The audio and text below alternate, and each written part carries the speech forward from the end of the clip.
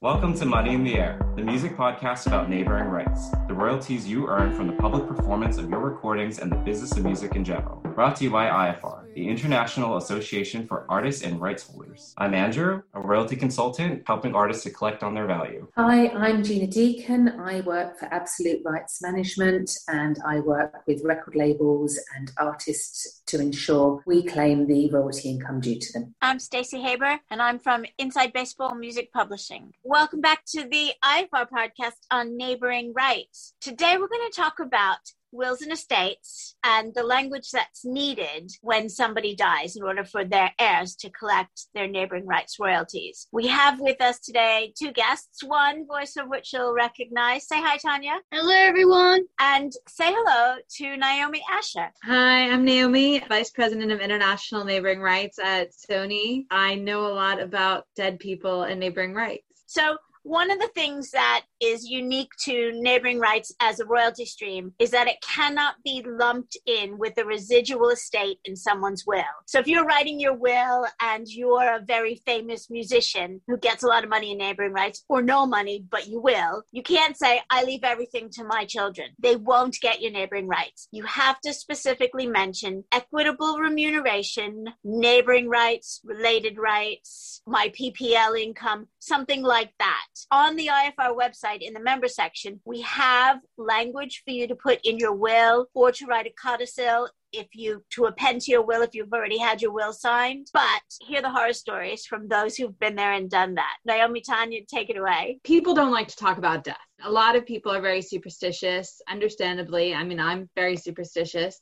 And obviously, planning for death is not something that you really want to be doing. I mean, if you're alive and you're making music, that's what you want to be doing. And so it's a difficult conversation to have with people when you say, when you die, this is what you need to do. And Tanya and myself were in a position where we used to work with quite a lot of elderly musicians and trying to say to them, look, you really need to have this codicil in your will because otherwise it will be very difficult for your heirs. It was a difficult conversation to have, but it wasn't just elderly musicians. I mean, there were young musicians that Tanya and I had dealt with that equally we had difficult times with. There are people who had been estates for quite a long time whose heirs had come to us, and setting those up was quite difficult. I mean, I joke that you sometimes need to exhume a body in order to get somebody set up with the neighboring rights societies, but it is exceptionally difficult. The thing is the rules themselves are very simple. You have to prove the chain. You have to understand that this income stream, equitable remuneration, neighboring rights, is something that you can only pass on to your designated beneficiary and nobody else. If you're selling your neighboring rights, what you're actually selling is the right to earn. You're not selling your equitable remuneration. And the other thing that because you're only passing it on to your designated beneficiary, that is really important to understand, is that requires death documents. Quite a lot of Americans especially create living trusts, which is a very common thing. But a living trust is not a death document. So if you have a living trust, that does not actually act as a valid death document when you are passing on your equitable remuneration. You need your will. It can be redacted. The will needs to be presented to the CMOs. We've had people who've said, no, we're not showing the person's will to anybody. You can't do anything then. That's it. You have to have the will. You have to have some kind of secondary paperwork. Now, in a straight line, that's a deed of probate. However, in America, you often don't have probate in the same way that most international societies require a deed of probate. If a musician dies in Los Angeles and that person has one daughter and everything passes to that one daughter, there's nobody querying it. There's nobody contesting it. It's a very straight shot. There won't be a deed of probate. So therefore, there will be the will, but there won't be that secondary document. Even with the codicil, you will need to get a secondary document. You will need to get something that says why there is no deed of probate. In the state of California, there is a small estates affidavit that your heirs can get signed, which will function in the same way. But there does have to be that sort of link. So you have to keep the chain going. The will, the deed of probate, and then there has to be the ID of the beneficiary. Now, if it's a straight line, if it's, one father died and gave up everything to one daughter, that's a straight line. That's probably all you'll need. However, if you've got 5 children, and then you've got somebody acting on behalf of those 5 children, every time you layer more people, you're going to need more paperwork. You're going to need everything certified by various attorneys. You're going to need things notarized. You're going to need to have one designated beneficiary to collect that everybody in that chain has signed, confirming that they're happy that that person is the signatory on behalf of that beneficiary. And then all of those beneficiaries will effectively have a beneficiary account. So the more layers you get, the more complicated it is. The other thing that we've come across is that when you're talking about an older estate, somebody who died, say, in the 70s, they might not have a straight chain that's actually followable, and they didn't have a will, and everything automatically went to their next of kin, and there wasn't any contesting of that, so that there wasn't a court case. Then oftentimes you will have to justify how the equitable remuneration passed to the beneficiary, which can feel very invasive.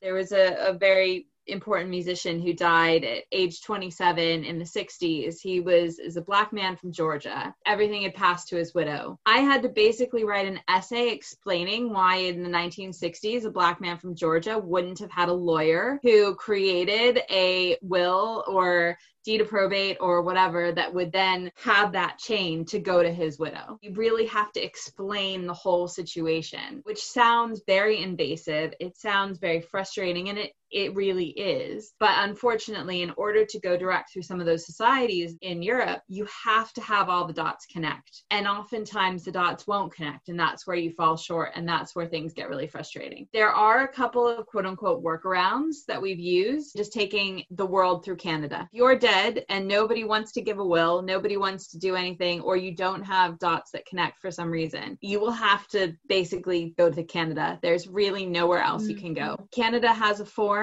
that you can sign that basically says, I'm the designated beneficiary, and if anybody contests it, they can sue me. In order to get to that letter of indemnity point at other societies, you still have to connect the dots on the chain. You still have to get enough paperwork in to justify them creating a letter of indemnity that will then be unique to you. Whereas Canada, RACS will let you sign that form and you'll be able to do the world through RACS. Either they only had a living trust, there were no death documents, or they didn't want to show the will, or there was one case where the person had died. It was again in the 70s. It was a young person. Everything had passed to that person's mother. That person had had a daughter. That performer's mother had essentially taken custody of everything while the 7-year-old daughter was growing up. There was a court case, not a bad one, but there had been essentially a point where the court had said, right, she's 21 now, everything can go to the daughter.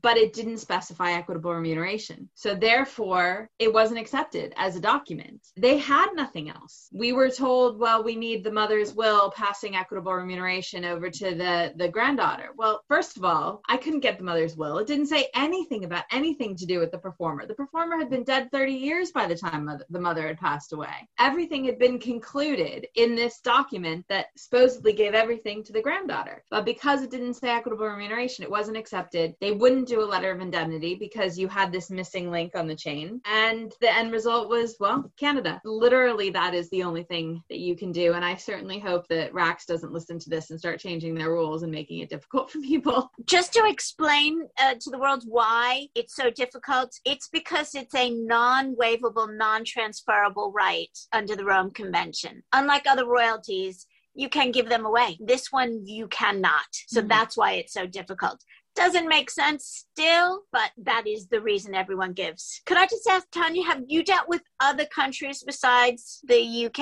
and the US where it's just as difficult? Yes, I would say PPL is the most difficult society to deal with in terms of jumping through hoops and providing lots of paperwork. Actually, just as a side note, in December, PPL released an article on their website, and they said, please, in your wills, explicitly write down that who your beneficiary is, make it very clear. And my ER explicitly say it goes to this person, that person. And because, PPL, if it's not clear to them, they just can't proceed. So yeah, I've dealt with playwrights in Belgium, with Senate in the Netherlands. They're a happy medium between PPL and RACS in Canada, I would say. They just need to see a copy of a will. They're not very kind of particular about the wording. They just want to see clearly who is the next of kin, who is the heir. But yeah, like with all of them, you need a copy of the beneficiary's ID. It's got to be valid and in date, because someone passed away a couple of years ago and his widow sent me her passport, and it took me so long to get that from her, and then it expired. You've got to get back to them. It can be a very drawn out process. Maybe they didn't sign the passport, like, please sign your passports. I've dealt with estates where, yeah, there was no will whatsoever, so then it gets very messy. But as Naomi said, you can go to RACS because you're indemnified. But PPL's legal team, they're very on the ball, they're very clued up, so they will walk you through it. You just have to be patient, don't you, Naomi? Because they're grieving, especially if it's a recent death. You know, they're kind of out of sorts, they're grieving, and you're just kind of, you have to tread lightly, and you have to go to them. The timing's very sensitive, isn't it? You don't want to bombard them with an essay of, so we need this. Oh, also, the death certificate is very important. Most countries need a copy of the death certificate, and that's very sensitive information. And yeah, a lot of clients, especially high-profile ones, are like, I'm not giving you that. So then you go to RACS in Canada. Is the money held? Okay, good. Saying that, I believe it does start dropping off after a certain period of time if it starts taking too long. So money is held for up to however many years they hold money in that territory, but then you lose the year. So if it takes 6 years to set up an estate, you're going to lose the 6th year after a certain point. And I think the longest it took to set up an estate was like probably 2 or 3 years. And it can take that long. It can take longer, but it depends on quite a lot. If you've got the words equitable remuneration anywhere, it's a lot quicker. You know, it really does speed up the process. You have to understand, though, that if you're a high earner at PPL, even if you've got equitable remuneration in your paperwork, once you've got everything, the performer board still has to vote on it and approve all the death documents. They still have to meet,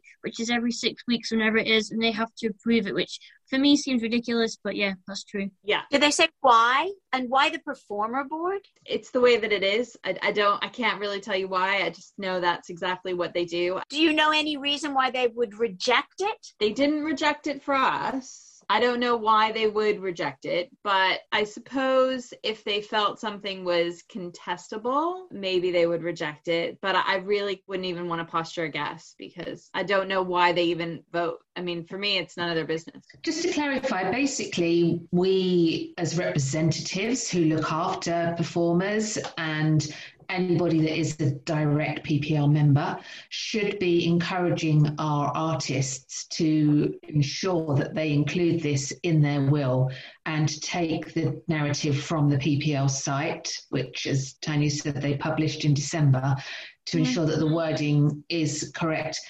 So many people will not know this. As Stacey said, there is a codicil template on the IFR website in the members only area that she drafted based on what PPL had, on their site as well. If you're a member of IFR, you can go and you can pull that template and do that. But just keep in mind, if you have equitable remuneration in your death document, in your death documents, not your life documents, not your living trust, your death documents, it will speed everything up. If your heirs know that there's not going to be a deed of probate, then if they know going into it, they will have to get a small estates affidavit, that other step. All that language that needs to be included can be sort of planned for. I'll give you the paragraph right now if you're going to put it in the main body of your will. I wish for my equitable remuneration, supplementary remuneration, similar performer payments, and all income and rights associated therewith, including without limitation neighboring rights royalties,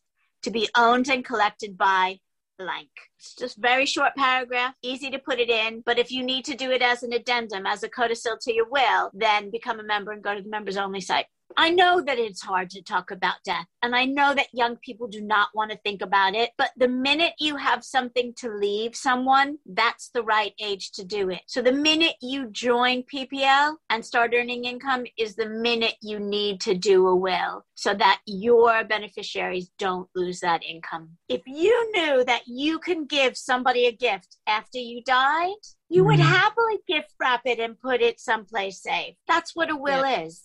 Yeah. It's a gift. It's a gift that you give after you die. So important. Yeah. Really, really good subject, this one. Really good. So to get a copy of this language or the entire codicil template for you to just fill in the blanks, join IFR at ifr.co.uk, and then you can go to the member section and just download it. Thanks for listening.